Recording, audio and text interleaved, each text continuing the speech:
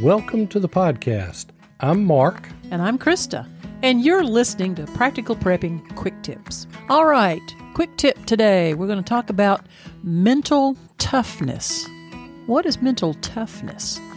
You know, a lot of people think about mental toughness as being something that an Olympic athlete has to have, and certainly they do. If you ever watch the Olympics and you see the pressures and the training and the incredible feats that some of these athletes can perform in front of, well, literally billions of people the world over watching them.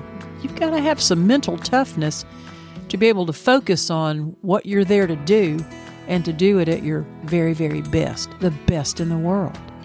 You know, a lot of CEOs of business have to be mentally tough. They're dealing with billions and billions of dollars of revenue and product and marketing and employees and all of the issues that come with running a huge, large corporation. So why is mental toughness such an important quality to strive for?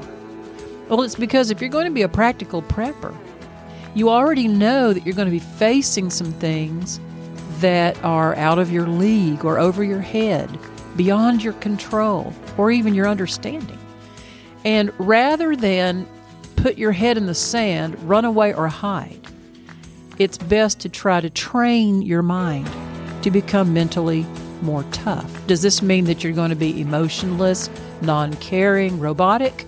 No, not at all. In fact, what it's going to do is it's going to raise your humanity to the next level, because you're going to be able to help train your mind to get past some things that are holding you back. So I wanted to kind of share with you tonight some thoughts that I was able to glean from an article that I've read, and I'll get to the details on that in just a moment. But mental toughness is something that I want to strive more for, and hope you do too. One of the very first things that you can do on your journey toward toughening up mentally is to admit that you're scared. It is perfectly normal, natural, to be scared, to have fear. It can come in many different forms. It would be inhuman for you to walk around saying you don't fear anything. You know, it's a myth that mentally tough people even are not scared. I mean, if you ever speak to a combat soldier or a law enforcement officer, a teacher in an inner city classroom, they're going to admit to you, if they're honest, that they're scared and that they've been in situations that are very fearsome.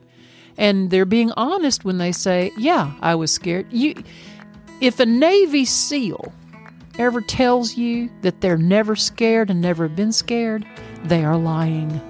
Because Navy SEALs will tell you straight up, honestly, hey, I've been scared. But it's that fear that helps sharpen their focus. And they resort back to their training. And part of their training not only is physical, but mental toughness.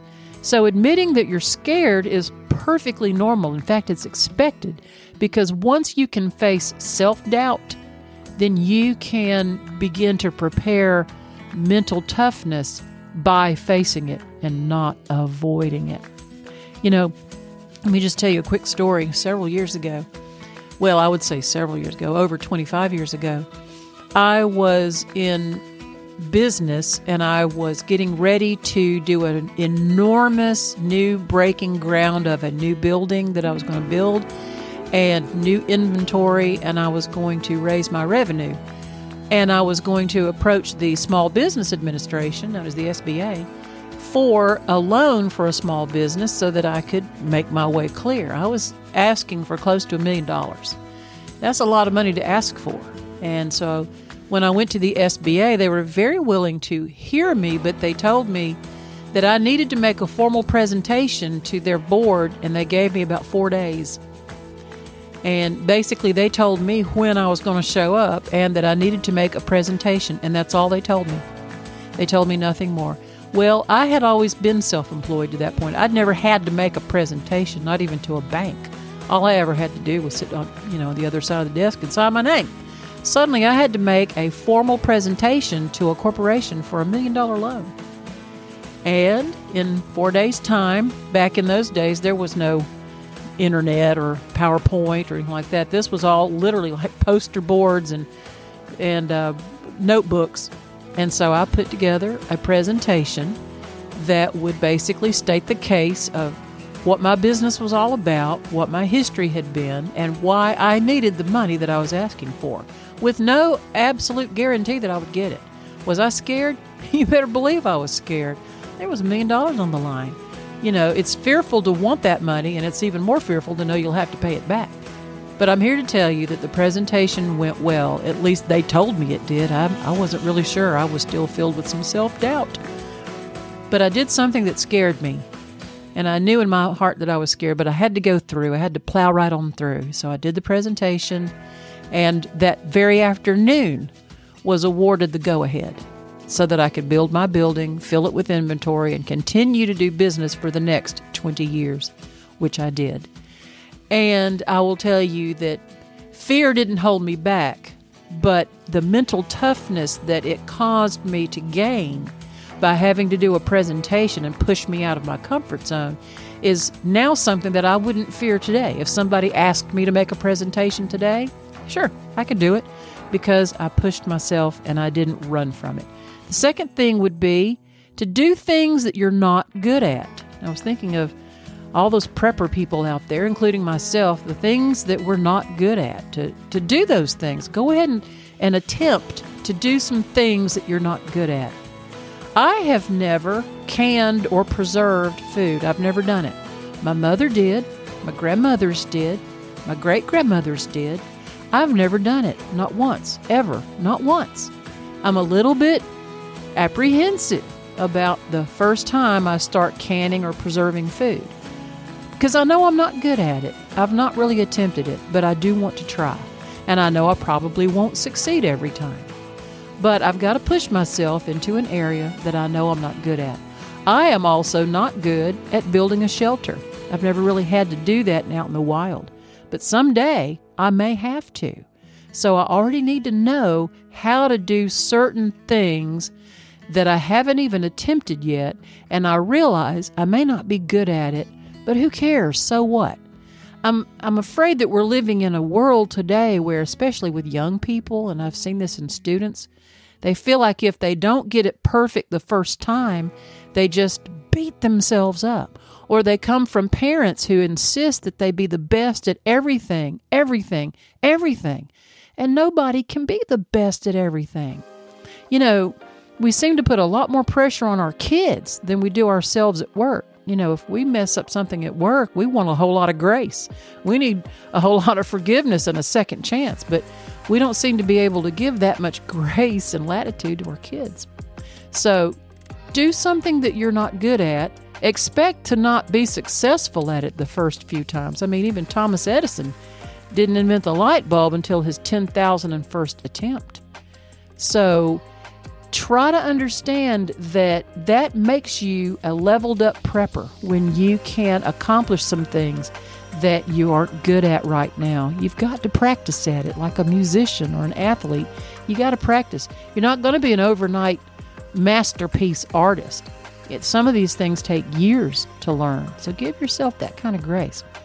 And this is basically a part one segment of what I'm talking about. So I'm going to hit the last point of part one, and we'll get to part two at another time. But the last point I wanted to make is literally take a pencil and paper and make a list of the things you cannot control. So I did that. I made a list of things I can't control. Here's my list. Death. I can't control storms. I can't control illness. I can't control earthquakes or volcanoes. I can't even control the prospect of a traffic accident.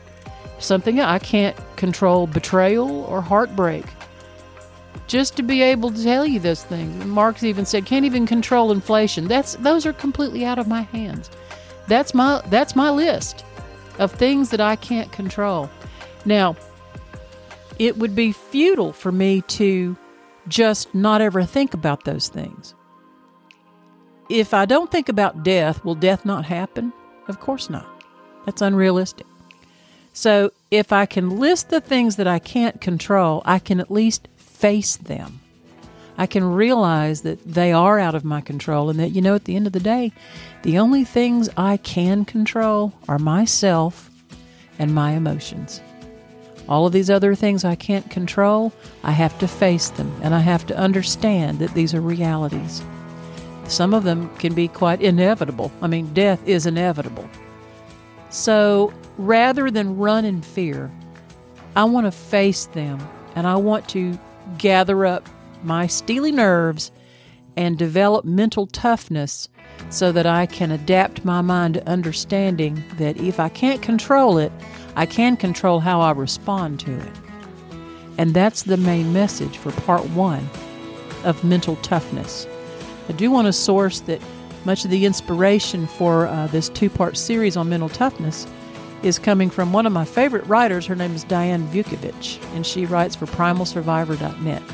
And they do have some wonderful articles and a lot of wonderful thought-provoking books and articles that they have written over the years, and I really just eat them up. And I do try to apply them to my life personally, and I challenge you to do the same as we travel on as practical preppers in our journey toward mental toughness. So I hope you like part 1 of that quick tip, and I'll see you next time.